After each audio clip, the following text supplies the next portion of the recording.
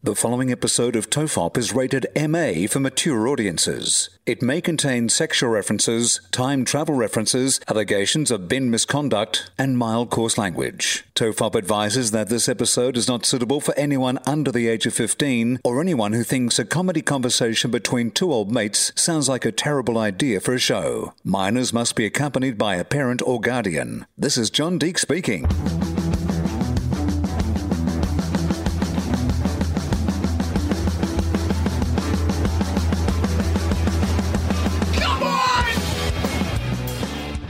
Everyone relax, this is TOEFOP. I'm Charlie Clausen. I'm Will Anderson, and we're back remote. We're back in different states, over Skype. I'm hotspotting off my phone. It's like the good old days, Charlie. It's the way it should be. I mean, I'm not sure if you can tell, Will, or if the listeners can hear it, but it is currently bucketing down in northern New South Wales. It's amazing, isn't it, that like a year ago we're worried about our houses burning to the ground. Now I'm worried about my house floating away. Yeah, and luckily all that rain will just grow heaps of stuff for the bushfires to burn next year. Climate change. It's great, guys. I was thinking about climate change denial today because I'm like, I mean, this is obviously clearly what's happening. There's extreme weather conditions swinging from intense heat to now crazy amounts of rain.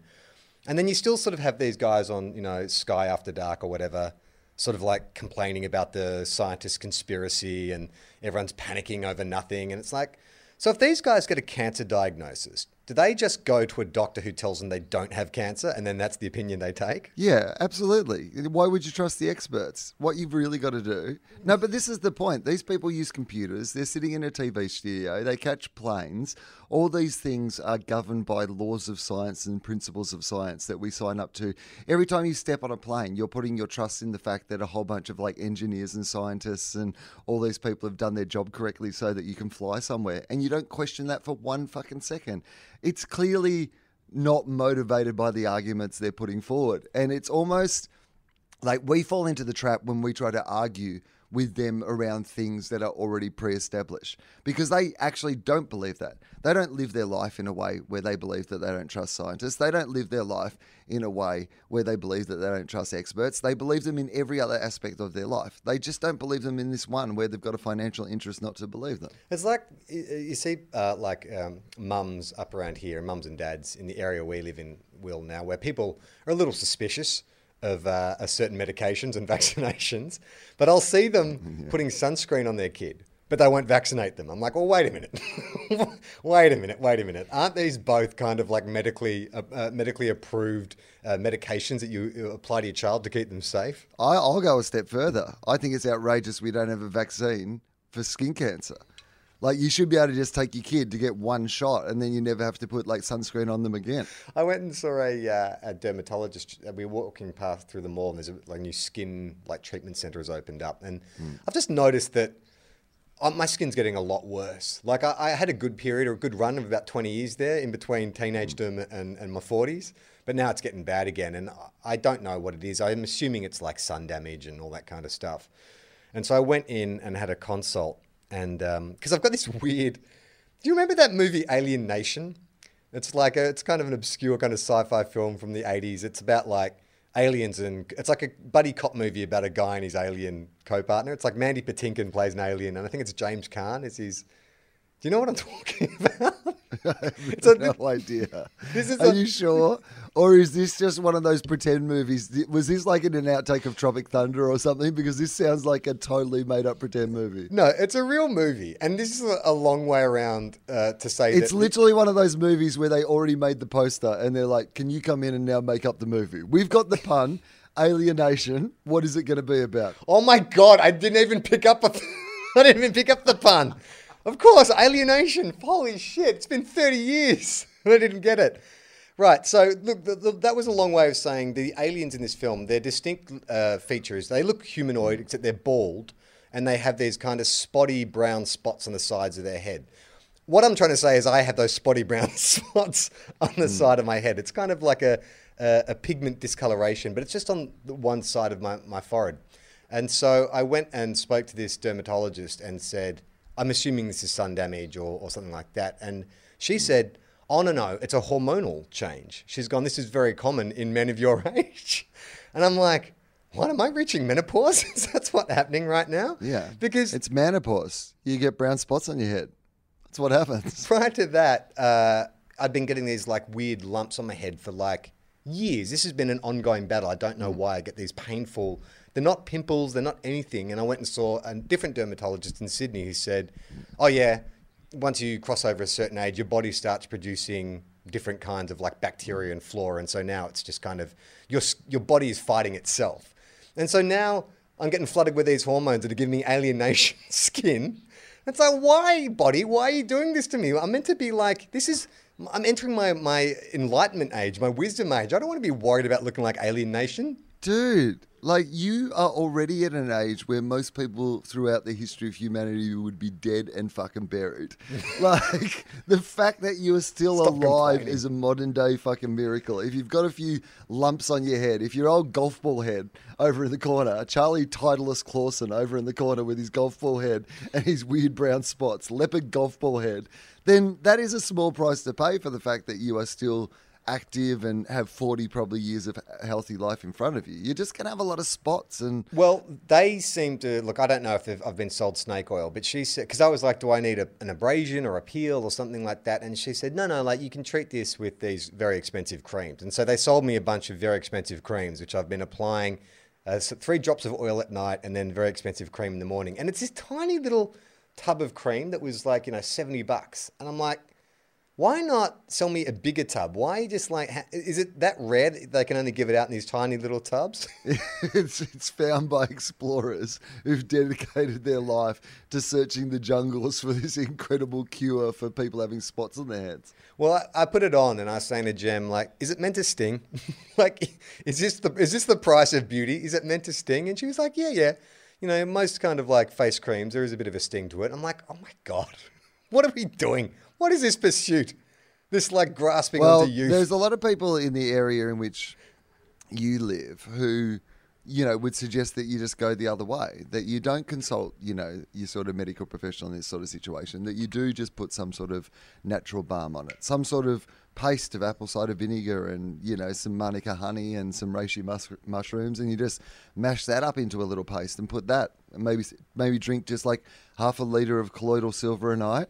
And then rub some of this magic paste on your head, and maybe that'll clear it up. What's your vibe on that? Like, I see a lot of like herbalist medicine. And Did you not pick it up from that previous sentence? Well, no, because I think that there is a element of, okay, well, obviously, the treatment of ailments has come from a history of somewhere, and it's obviously started with like natural products and stuff. Obviously.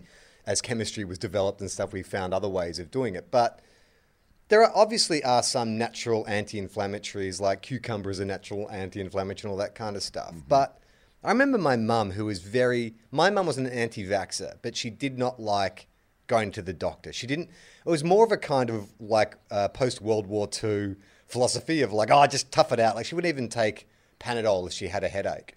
I remember after my grandmother passed away, we adopted my grandmother's dog, this little kind of terrier. And this fucking dog was gross. It's just one of those kind of patchy haired, like always had spots and kind of scabs and shit all over it kind of dogs. Yeah, but and it had to these, be fair, it was once a young, handsome dog, but that's hormonal. It just got a little bit older, it developed some lumps and some spots, and you are looking at that dog the way that young people look at us. Like we are decrepit examples of what they will one day become, and that's why they hate us. It looks like a dog from Alien Nation. But my mum's, rather than take this dog to the vet, which, in her mind was just like a waste of money, she was like, well, I'll treat the sores on its back by rubbing pawpaw on it, because pawpaw is like a natural, whatever, balm, or whatever it was. Plus, it's a dog, and what do dogs have? Paws. In fact, they have more than one paw. Paw. I feel like that's a signal from nature about what the best treatment in this situation is. Well, do you know what pawpaw does to a dog with back sores, Will? Makes it heaps better, I imagine. Makes the sores extra delicious, so the dog just wants to lick them more. Yeah. I also put some peanut butter on one of them. Hey, I found the plot to Alienation. This is the poster, Will. Los Angeles, 1991. So it's an eerie vision of the future. They have come to Earth to live among us. They've learned the language, taken jobs, they tried to fit in. But there's something about them that we don't know.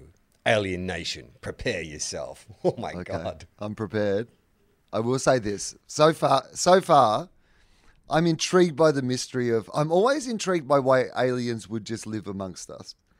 Like, the way that we live our lives does not seem so amazing that if I were an alien from another planet, I'd be like, you know what I really dream of being? An accountant. I'm going to get, like, a job.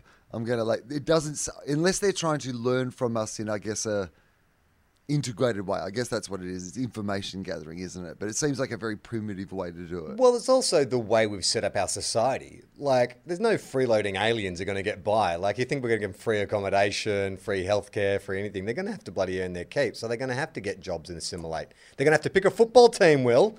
Pick a footy team, get a bloody job, and start drinking some Blue Boy. I'm actually starting to think that you have been watching Sky After Dark. So Alien Nation, it's a 1988 American buddy cop neo-noir science fiction action film. The ensemble cast featured James Caan and Mandy Patinkin. Its initial popularity inaugurated the beginning of the Alien Nation media franchise. Oh my God. Oh, I didn't know there was an Alien Nation universe. The film depicts the assimilation of newcomers, an alien race settling in Los Angeles, much to the initial dismay of the local population. The plot integrates the neo-noir and buddy cop film genres with science fiction, centering on the relationship between a veteran police investigator, Khan, and an extraterrestrial, Patinkin, the first newcomer detective. The duo probe a criminal underworld while attempting to solve a homicide. Do you think, Will, this film holds a mirror up to society? I mean, I feel like it was attempting to, and I bet it doesn't, is my guess. Because I think I would have heard of this movie more if it really did. What was that fucking orc movie that came out with Will Smith? Like, it's an orc cop. Oh, yeah. Joel Edgerton was an orc. Orc cop. Orc cop. Gonna be an orc cop. I can't remember what it was called, but it sounds like orc Beverly cop. Hills Orc. It's Alien Orc Cop. The film, blah, blah, blah. It was released in 1988, grossed over 32 million worldwide. It was a moderate success. It was mixed with critical reviews. The motion picture spawned a short-lived TV series, 5 telemovies, and a set of comic books, as well as a number of novels, all in an attempt to continue the character development surrounding the alien culture. Okay, here's the plot, Will. The year is 1991. Yeah, now it was made in 1988, so they didn't really go too far into the future. They were like, some shit's going to go down in the next few years, we bet. Well, you know what it is? It's probably like they wanted to set it in the year 2010, but it's like we don't have enough budget to kind of create enough futurism. Let's just do it 3 years in the future. That Okay, way... what about, they're in a meeting. They're like, we want to set it in the year 2010. We don't have the budget for that. 2005. You're getting closer, but we don't have the budget. 1991. Deal. Bingo. When we won't have flying cars? 91. Okay, so it's 3 years, 91, since an unidentified flying object bearing 300,000 enslaved aliens, the newcomers, landed in the Mojave Desert on planet Earth. Who are they enslaved by? Have we enslaved them? No, I don't think so. I think that'll be revealed. Okay, so Matthew Sykes, James Caan, is a police detective. He loses his partner, Bill Tuggle, in a shootout. The detectives had been trying to stop 2 newcomer criminals murdering another newcomer named Porter at a grocery in what appeared to be a robbery. The next day, Sykes' superior informs his squad that they'll have to work with a newly promoted detective, Sam Francisco. That's his name. Oh, no. Shut up. Sam Francisco. If that is how all the aliens are named, by the way, if that is like the naming pattern, if that's the joke in the movie, that there's 300,000 of them, he has nailed it getting to be Sam Francisco. Like, there's a couple of Melbournes and some Sydneys and these sort of people, which are absolutely fine, but there's some dodgy names if that is your naming pattern. Yep. I'm Wagga. Yeah, my first name and my last name are the same. Although a bigot, Sykes enlists to work with Francisco to investigate a similar homicide with a newcomer named Warren Hubley. Okay, so this newcomer just called himself Warren Hubley or Warren Hubley. That's not very clever. So clearly it's not a naming pattern, naming yourself after a capital city. Unless there's a Warren Hubley. Have you been to Warren Hubley? All I got was this stupid T-shirt. Feeling that if he investigates the crime, he'll also find opportunities to investigate his partner's death. which he's officially forbidden to do. While at a crime lab trying to unobtrusively establish a connection between the two cases, Francisco detects an anomaly on the body of the newcomer criminals who was killed in the robbery. Later, Sykes and Francisco are led to a nightclub to investigate a link in the killings with a newcomer named Josh Strader. However, they end up interviewing his girlfriend instead after Strader is murdered by a criminal ring led by newcomer businessman William Harcourt. Now, so far, not much alien action. This is just a straight ahead, like, buddy cop crime thriller, right? Where are the ray guns and shit like that? No, so far, it feels like they've added the aliens in at the last moment and they've used the original script that did not have aliens in it. That's 100% what it was. It was initially called, like, Cold Steel, and it was just a straight ahead cop starring vehicle for James Caan, and then someone's gone, you know, the film Aliens just made like 100 million. Can we just throw an alien in front of that? It was initially called Cop Nation. Warner Brothers had a meeting. Some guy's gone, look, just bear with me. Cop Nation, Aliens, Alien Nation. Tell you who we won't be alienating audiences from seeing our movie.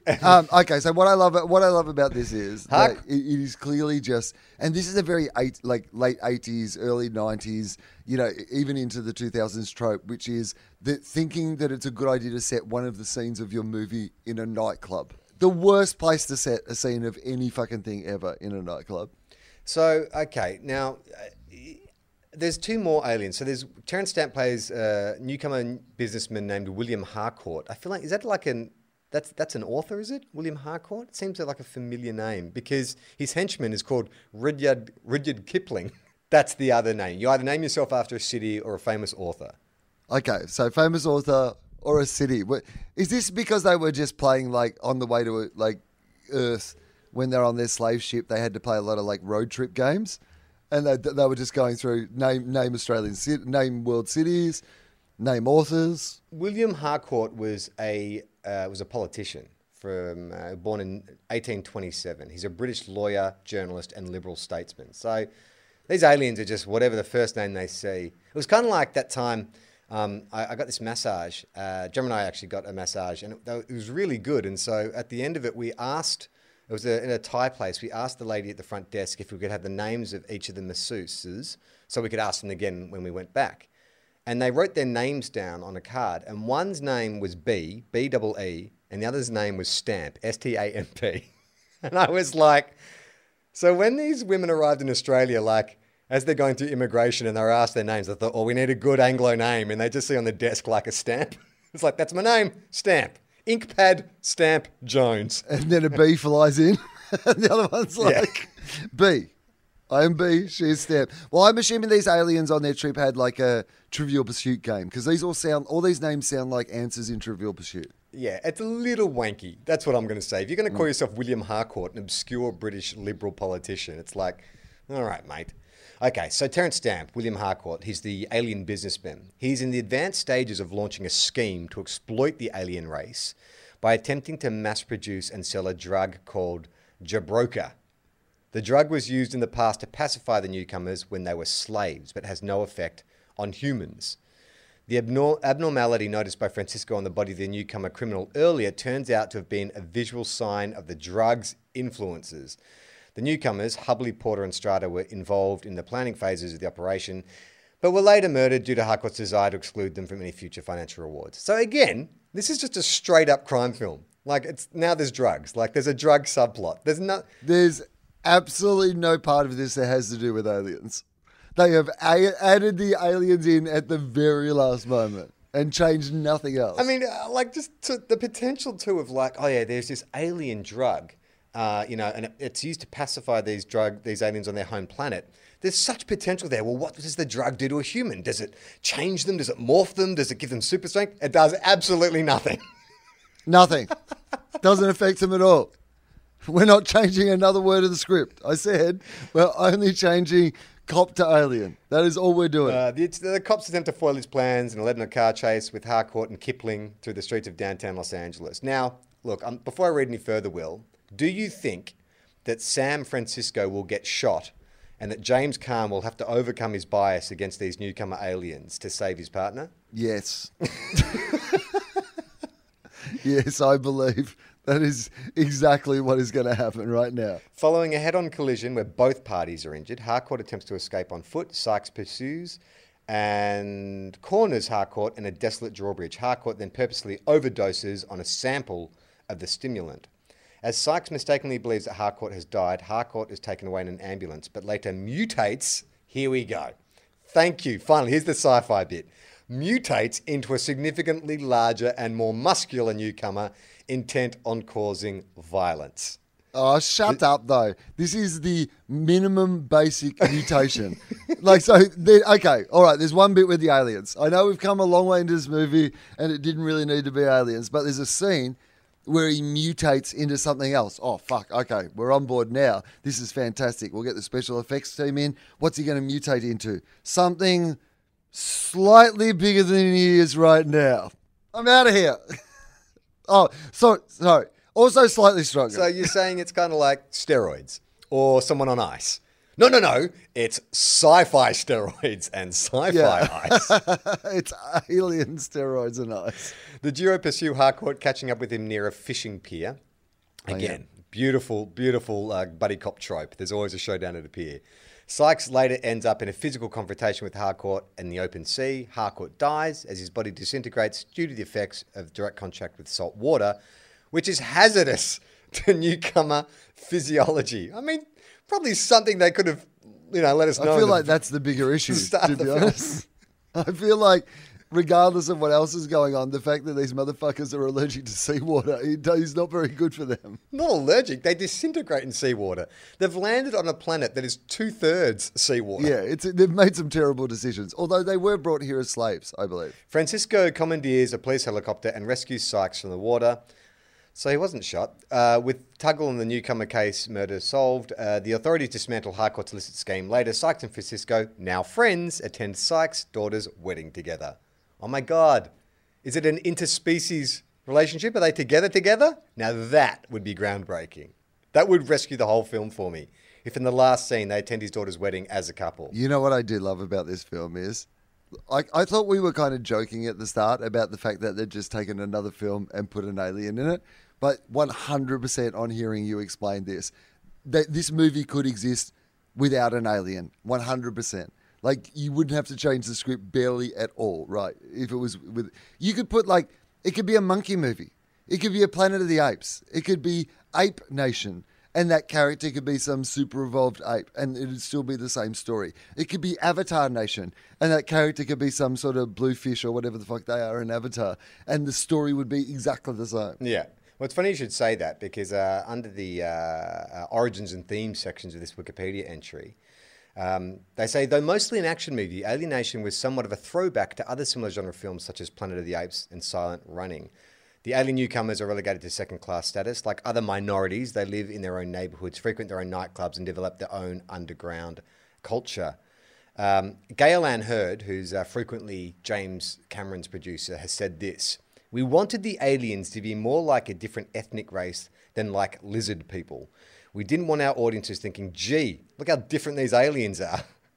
Rather, after about 5 minutes, we wanted the audience to accept them as different from us, but not so different that no one is buying the storyline. We wanted the aliens to be characters, not creatures. Then just make them fucking humans. Like, what's the point?" But also have that policy with some of your ethnic casting. Yeah. Wow, this is a long Wikipedia. For a film that I only just obscurely remembered before, they have a lot of entries there. There's obviously a whole subculture of alienation fans out there. I think it's one of those things too where if you're a producer who comes up with something that is franchisable or universe buildable, you're just like, man, I'm just gonna slam the shit out of this. It's like Highlander. Remember there's like the Highlander TV series and the Highlander comic books and the Highlander novelizations. It's like if you can come up with a mythology, you can then milk it in all these different forms. Let's come up with a mythology then. What are the key characteristics of a good mythology? Powers? Like, there's got to be sort of if we're talking fantasy mythology, right? Let's invent a fantasy mythology character. Well, why don't we start with the obvious? Why don't we start with the biggest horse in all of Norway? Why don't we build mythology around the biggest horse in all of Norway? Defies death. That's true. Yeah. Defies death is a good one for your mythology, I will say that. has a overweight brother that we can imbue with some kind of jealousy, some kind of Loki-style rivalry with his overweight. Oh yeah, brother. I like that. I thought it was going to be like comic relief, like a Tommy Boy style relationship. But you're right. I guess like more a sort of combative. He's the fattest horse in all of Norway has always been jealous of the biggest horse, and maybe it's like sort of that opulent Jabba the Hutt, King Henry style, like corpulence. Well, if it was a kind of Shakespearean thing, there'd be some kind of, there is a throne or a crown or something at stake. The biggest horse in all of Norway is known as the biggest horse, whereas the fattest horse in all of Norway is like, I want to be the most famous horse in all of Norway. That's the mythology around. It's like two rivals. One's the biggest, one's the fattest. I mean, can the fattest horse in all of Norway technically also be the biggest? Just could be the widest horse in all of Norway. Well, maybe that's why the fattest horse in all of Norway is like so mad, because he's legitimately been body shamed his entire life. All he's wanted to do is be as big as his big brother, who he actually admires, but he's always been in the shadow of. Right. And for a long time was literally in the shadow of. That'll be a good poster. And so you see him literally in the shadow of the biggest horse in all of Norway. And he's had to live his life in this shadow. And as he's got older, he's realised the only way he can gain his own power is to become big himself. He can't grow. So instead he's like, grown, outwards by consuming so much. What if you're like, how like Brad Pitt has that brother, Doug Pitt, and Patrick Swayze had that brother who was also an actor, Don Swayze. Like, what if the fattest horse in all of Norway was like that? Like, they both started off with the same dreams, but one became, an absolute superstar. Which they both went to Big Horse School together. They were both in the Big Horse program. They were identified early on as somebody who had a potential to be a big horse, and they were both. In fact, when they were younger, everyone always thought the fattest horse was going to be the biggest horse. And then the biggest horse had a growth spurt of some kind and became the biggest horse. Or maybe, here's what you do. There was some contest. They were, what do you call horses? Dressage horses or something, right? So they're competing in some junior horse event. And there was an accident. Like, they're both jumping a barrier or something like that. And the little brother of the biggest horse in all of Norway, his hoof got caught and he fell over. But he's always blamed. He reckons the biggest horse in all of Norway closed the gap on him. He boxed him in, Will, like pale-faced Adios. Like pale-faced Adios. He boxed him in on the corner like pale-faced Adios. The biggest horse doesn't see it that way. He's like, mate, look, we were both competing. Our father rose us, we'd get us up first thing every morning and make us run laps. So, look, we both had the same upbringing. I can't help it if, I was stronger and faster than you. I'm sorry. I love you, my little brother, but you can't hold this grudge forever. What I'm hearing right now, Charlie, is a Cool and Get a Gold style scenario. That's what this feels like. I've never seen Cool and Get a Gold. Oh, have you not? Because you've essentially just explained the entire plot of it. So, except it's about surf lifesaving. And so the younger brother is the one who eventually wants to beat his older brother, who's always been the star of the family and he's always felt hard done by, and he eventually wins the Cool and Get a Gold. Spoilers for the movie Cool and Get a Gold. But it's essentially the scenario you're describing. So you know what the problem with this is? I am now no longer on the side of the biggest horse in all of Norway. I am totally rooting for the fattest horse in all of Norway to be able to turn his life around and prove to his dad that he's worthy. Well, I guess it just depends on what genre we want to take this mythology in. Because if it's an action movie, then it has to be... I mean, he's got to be a villain. There can be some kind of redemption, some Loki-style redemption at some point, and he'll get his own spin-off series. But in order for there to be conflict, he's got to be the antagonist. Or are you saying that it's an underdog story? It's like, you say Cool and Get a Gold, but all I can think of is the Late Show parody, The Bermagui Bronze, which I've never seen Coolangatta Gold, but I've seen their sketch Bermagui Bronze, and I feel like Rob Sitch, yelling and getting dunked in buckets of water. It's kind of, I feel like I know what it is. But you can do that. You can sort of do it. It's either a sports biopic, which is the little guy overcoming the odds. It's Rudy. It's Rocky. It's any of those kind of films. It's Air Bud. Or it's an action movie where it's all a Shakespearean kind of thing, where it's betrayal of brothers and destiny and, seizing the crown and all that kind of stuff. There is a third option, which we're overlooking, which is buddy cop, bad boy style. So do you know what I mean? Like, I feel like the biggest horse in all of Norway is Will Smith, and like the fattest horse in all of Norway is Martin Lawrence, and you could bring that sort of energy to the table. Or what about, did you ever see that film Warrior with Tom Hardy and Joel Edgerton? Oh, yes. Where they're two UFC fighters who both had a shitty dad, alcoholic father, and one of them, was damaged and went off to fight in wars. The other one's like a school teacher, and then they fight their way up. Maybe that's what it is. We've got to find out. Also, I loved the movie Warrior. I thought it was so cool, and Tom Hardy's amazing in it. Joel Edgerton's great in it. Tom Hardy, I saw like footage of him preparing, doing like heads, like he would do headstands just using his head, like do these weird. Anyway, how else are you gonna do a headstand, Will? Well, but just primarily you just use your head. He'd do dips, like head dips, or like, what do we mean? He'd stand on his head and then take his hands away and then do kind of dips, like what? Just use on his neck. What's that? Just using his neck. So imagine like me shrugging, but imagine I'm just standing on my head. And then I'm putting the whole weight of my body up and down, like just like balancing on my head. Is someone holding his legs?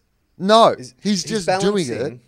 He's balancing on his head and then going up and down using his neck muscles. It's fucking insane. It's wow. Yeah. Anyway, so what I've realised now that you've said it out loud is that the reason I liked the movie Warrior is that it had the exact same plot as the movie The Coolangatta Gold. Or the Bermagui Bronze. Yeah, right. Okay. Yeah, all right. So I can see that. So let's say that, because the biggest horse in all of Norway, and I'm just going off the amazing artwork that James has done, and if you haven't checked it out, just please go to our Redbubble page and buy yourself a bloody poster or a t-shirt. I've already ordered 3 because it's amazing. Like, Elias, you've done such a great job at inspiring not just the conversation, but James Fosdyke's artwork. But he's clearly like the Adonis. He is the feted upon, favourite son. And then you have the fattest horse in all of Norway. Now, do you think it was just genetics? Like he was just the Doug Pitt to this guy's Brad Pitt? Or was there some kind of... I think it's more compelling if there's some kind of accident that, like in Warrior, doesn't... The little brother, Tom Hardy, he blames Joel for not protecting him from their abusive father or something like that. There's some kind of lingering kind of conflict, right? Okay, so there's been some incident when they're young. I like where you went with that. They're both, best friends. They're both the biggest horses in all of Norway. Everything's going great for both of them. There's some sort of accident, and then the biggest horse in all of Norway, for no reason of his own, the second biggest, the fattest horse now in all of Norway, but at the time, gets involved, like has a drug addiction, like puts on weight because they can't exercise so much. Like, it's like, it's all just like, there's a depression story. It's kind of gets really dark, I think. And you've got to have some kind of moment where, like if they were both elite horses, in the prologue, then you've got to have like rock bottom. So when we catch up to modern times and we see the fattest horse, he's exploiting himself. Like it's something humiliating where he's appearing in a circus or he's doing like pony rides at a kid's fair or something. And kids are sticking ice creams in his face and yanking on his hair. It's just like, it's humiliating. He'll give you a hoof job for a bag of sugar.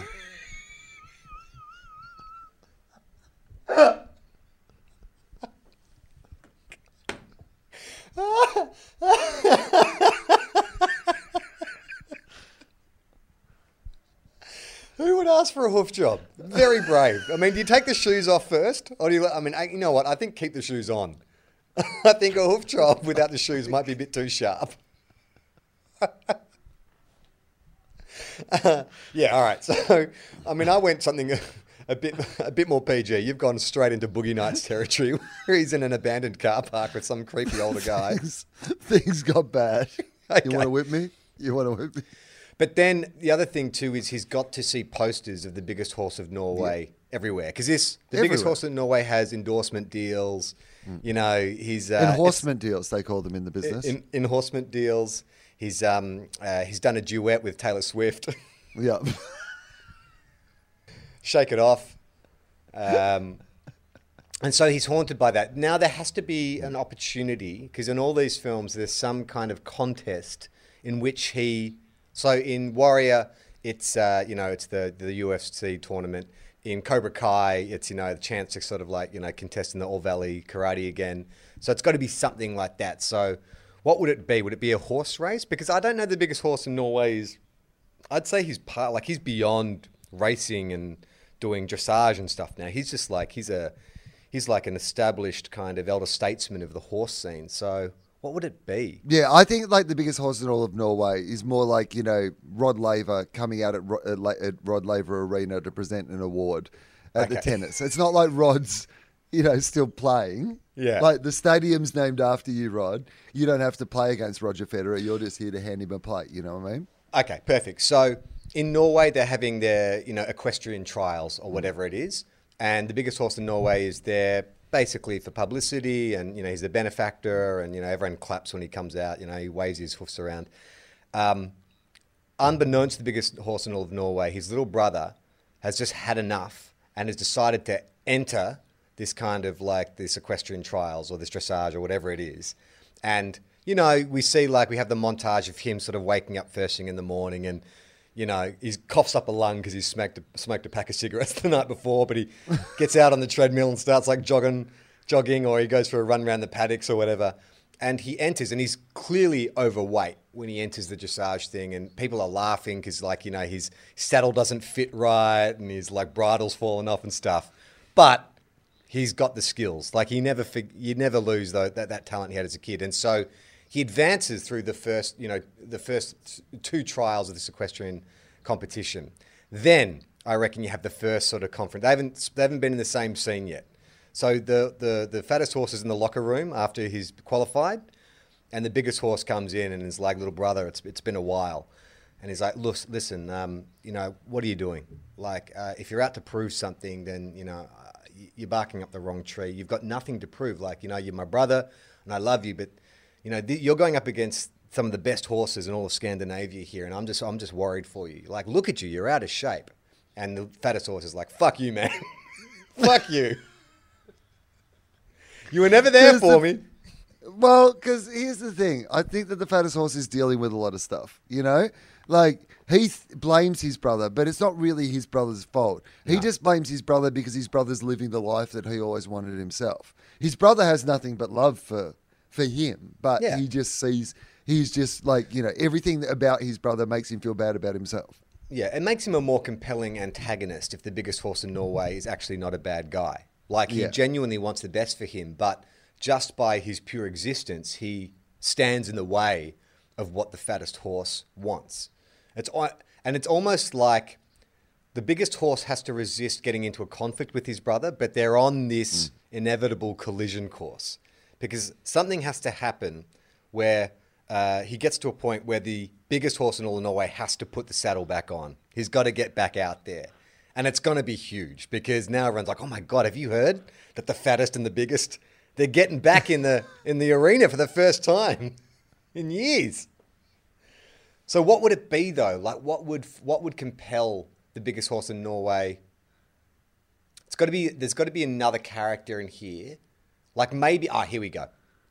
The biggest horse in Norway has a son who's competing in these competitions. And his uncle, the fattest horse in Norway, completely humiliates him, destroys him in front of all these people, which gives the biggest horse in Norway impetus to enter, to avenge his son, or to kind of rescue his son, or win back kind of the pride of his family. Yeah, I don't mind that. That is because I was like, how does the biggest horse get back in this game? What is the incentive for the biggest horse to fight his brother at some stage? But he has to fight his brother, doesn't he? Because this is not really a movie unless they fight.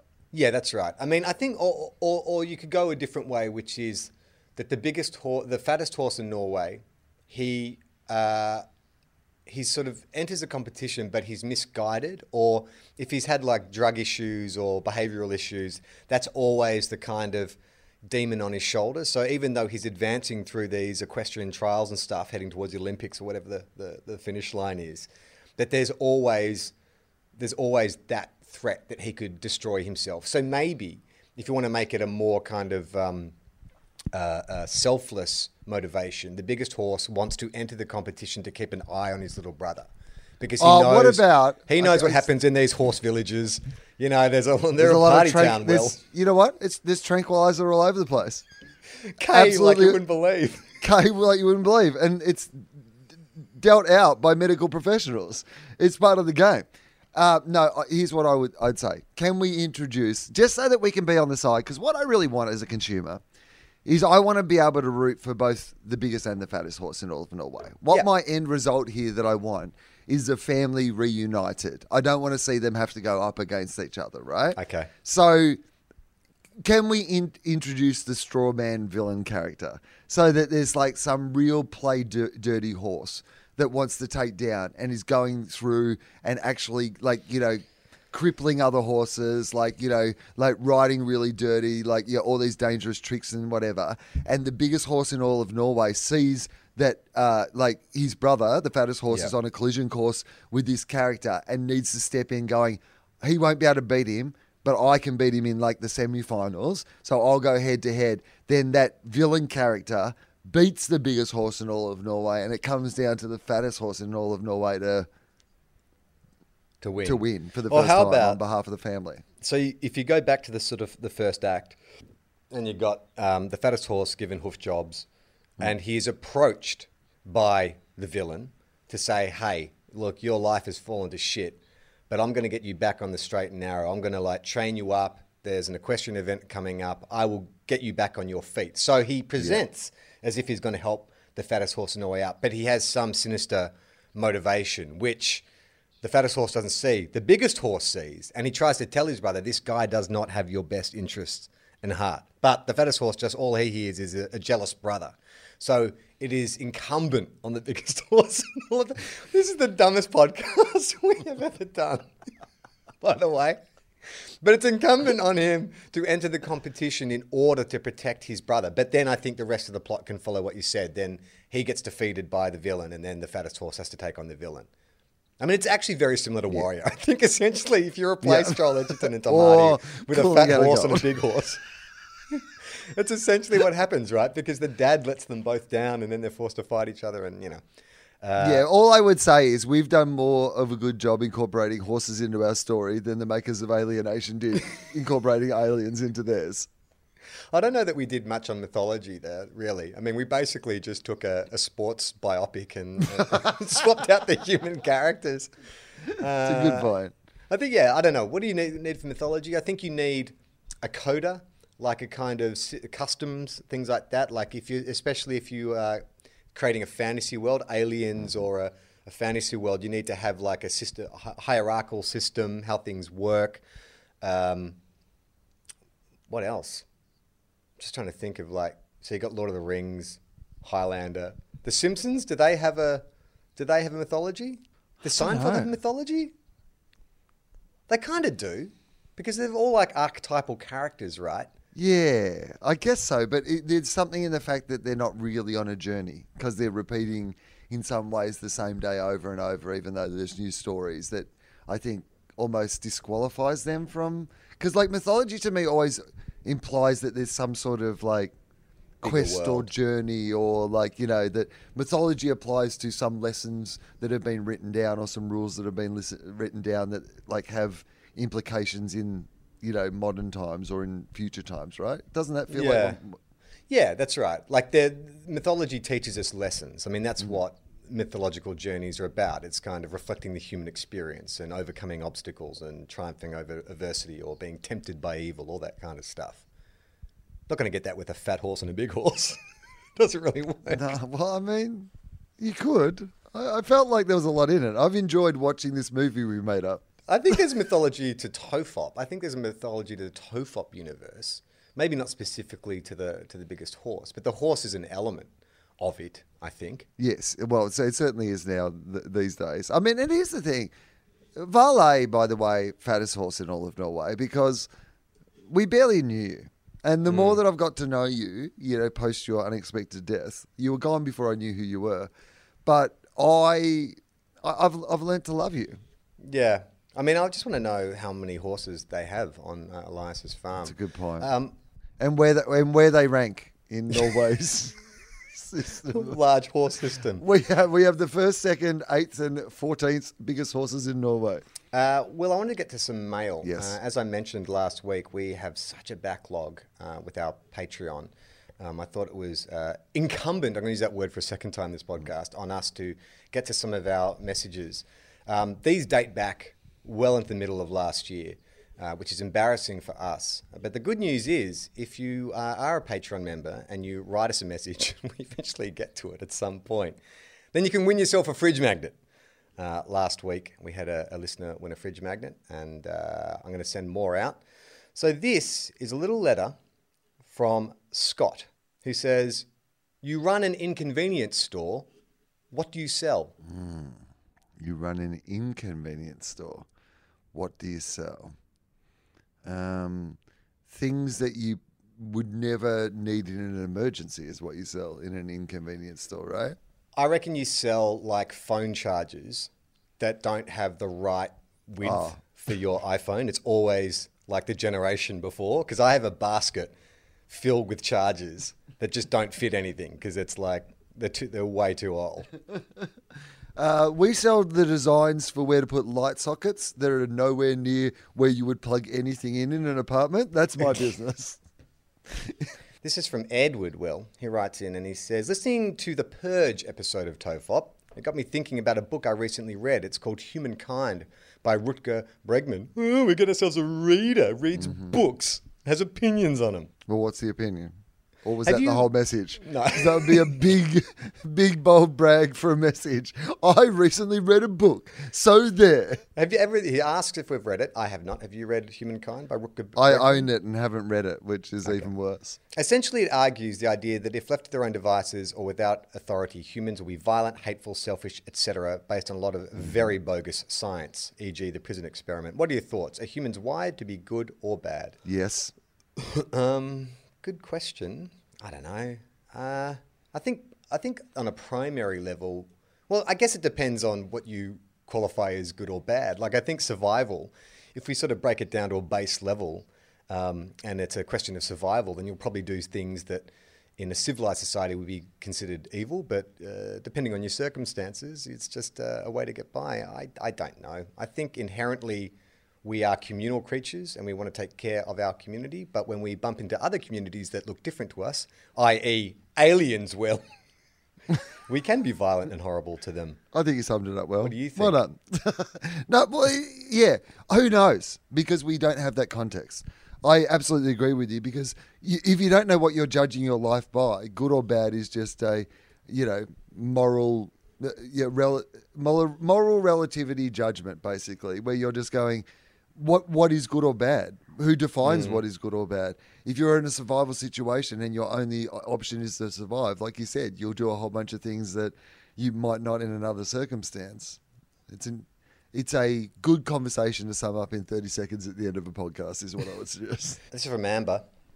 "Hey, Will and Charlie, I'm not a doctor, but I work for corrective services. For this reason, dear Lord, please don't say my full name, Charlie. Okay. Anywho, I've been a fan of Tofop since the days of walking the room.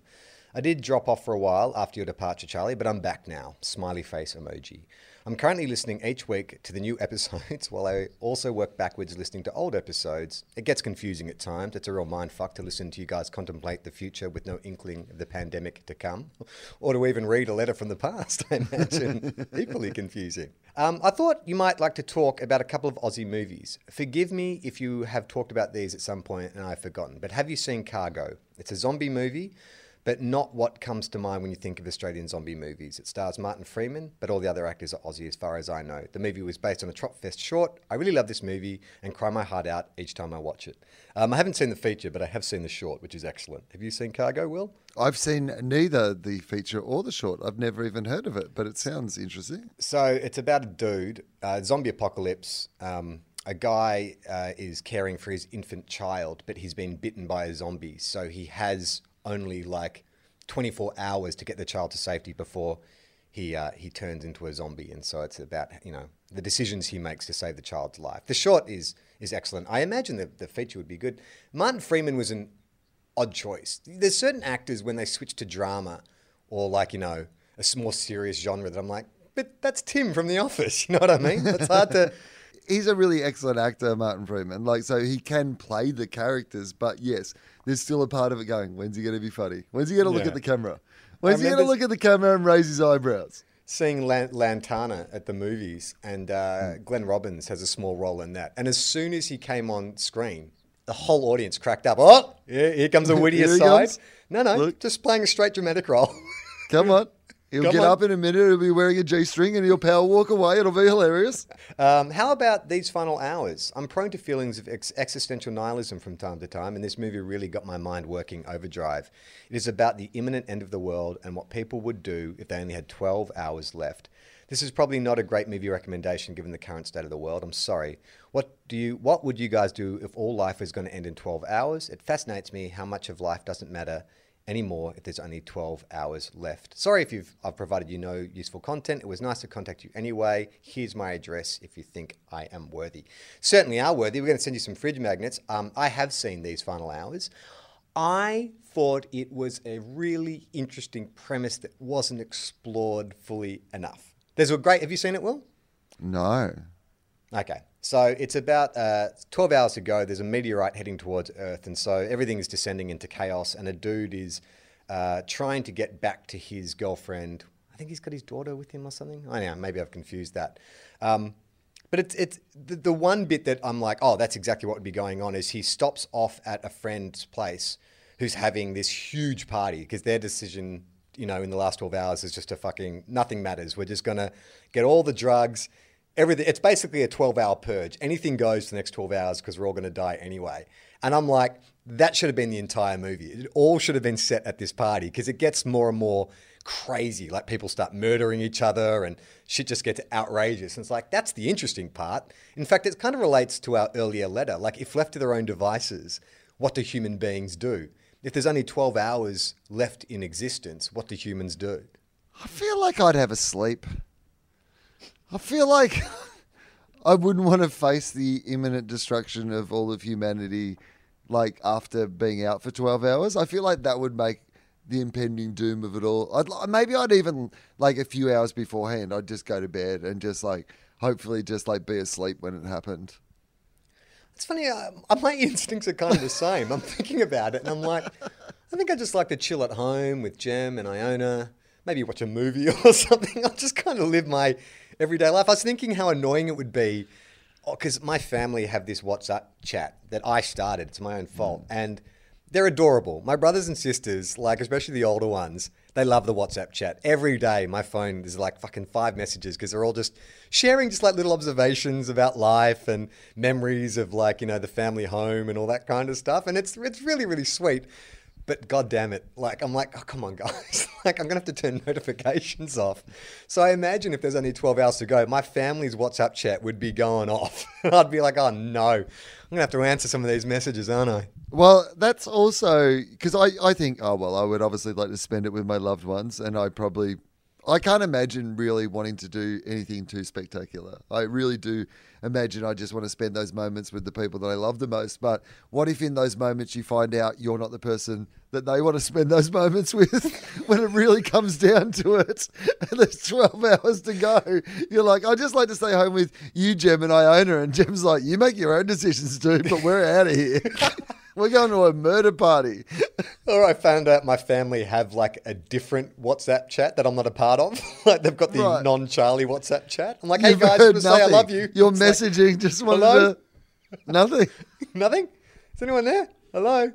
Do you reckon 12 hours is enough time for us to squeeze out one last TOEFOP? Do you reckon we'd try and do one for just to go out on a high?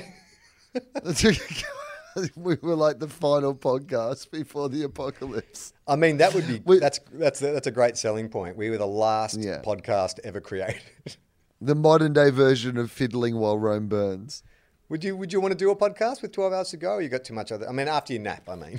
I you know what? I'd happily, if anyone was interested, I can't imagine there would be anyone in the world who was interested in spending their final 12 hours like with me entertaining them. But if there was anyone who was like, this is how I want it to end, I'd happily do a gig, maybe the last hour, you just like go, let's just do a gig. Let's go out on stage. We could do a live podcast.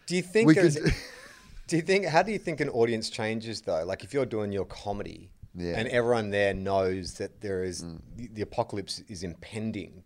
Do you think it makes people more prone to laughter or more uptight? I mean, it's an unusual scenario. It's not one that I've encountered previously, so I'm not really sure. But I assume there'll probably be a little more fucking and murdering in the audience than there ordinarily would be at a gig.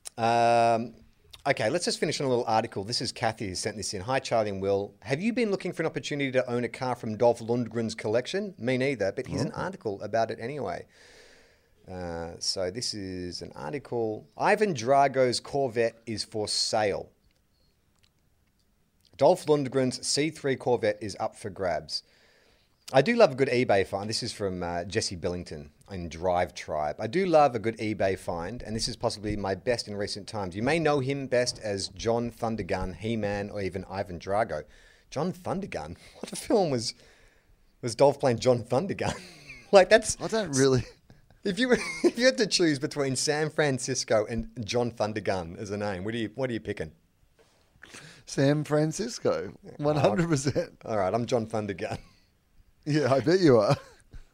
He's selling his C3 Corvette. It's up for sale. Yes, this C3 Corvette was until recently Dolph Lundgren's car collection, and now for the not exactly extortionate price of £27,000, you could buy it. It's not just any Corvette either. It's a 1978 Indy 500 pace car. Now, when you were living in the same building as Dolph Lundgren, I noticed that he drove quite a flash Ferrari. He had a very, very fancy looking Ferrari. Very fancy. Like one of those ones where you went down and you went, I think this is too fancy for this shared apartment garage building that I parked my car in. It's 100%. I did think that too, because while I was staying there, that's when he got cast in Aquaman, and all of a sudden I didn't see him around that much, and I'm like, I wonder if he's like, I'm fucking out of this dump. And it wasn't a dump, by the way. It's a really I was staying in the same apartment block as an Australian stand-up comedian. I am Dolph Lundgren. I am Johnny Thundergun. And some fucking dude in the gym keeps coming up and staring at me while I'm working out. It's really weird. All right, that'll do for this week's episode of TOEFOP. Thank you so much for joining us. If you want to check out more podcasts, what we do, you can go to TOEFOP.com. We do a bunch of other shows. Will does one called Willosophy. Who's on this week, Will? One of the biggest comedians in the entire world, a fellow by the name of Russell Howard, who people might know from the UK. Plays stadiums over there, but he's a huge act even here in Australia and in a whole bunch of other places in the world. So Russell Howard is on the show doing a few little bonus episodes, going through some mail that came in around the 200th episode, which is really cool as well. So I'll just be reading out some listener comments and stuff like that if you want to check that out. And on FOFOP this week, Lindsay Webber's back. It's been a year since Lindsay's been on the podcast, but ran into him in Adelaide while I was doing shows, and we've done a FOFOP together, so check that out as well. And speaking of shows, just while we're here, Melbourne International Comedy Festival for 2 weeks. I'm doing Will Eagle, just did a week of it in Adelaide, which was very cool fun. And so please come out and see one of my Will Eagle shows in Melbourne. Now, Will, you mentioned FOFOP, so we might as well let people know about our announcement.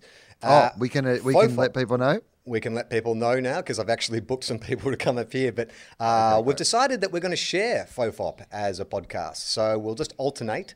Will have a guest on one week and then I'll have a guest on the other week. It won't always be, taking it in turns like that. But essentially we want to do a FOFOP each week. So some days it'll be Will and a guest and some days it'll be me and a guest. So I can say I've got Adam Zwar lined up to be my very first guest, and I've reached out to a bunch of other really great people. So over the next few weeks, there'll be some guests coming up. So FOFOP should be shared between Will and I. Yeah, it's cool. Firstly, it's a great relief because it was killing me trying to get all these podcasts out.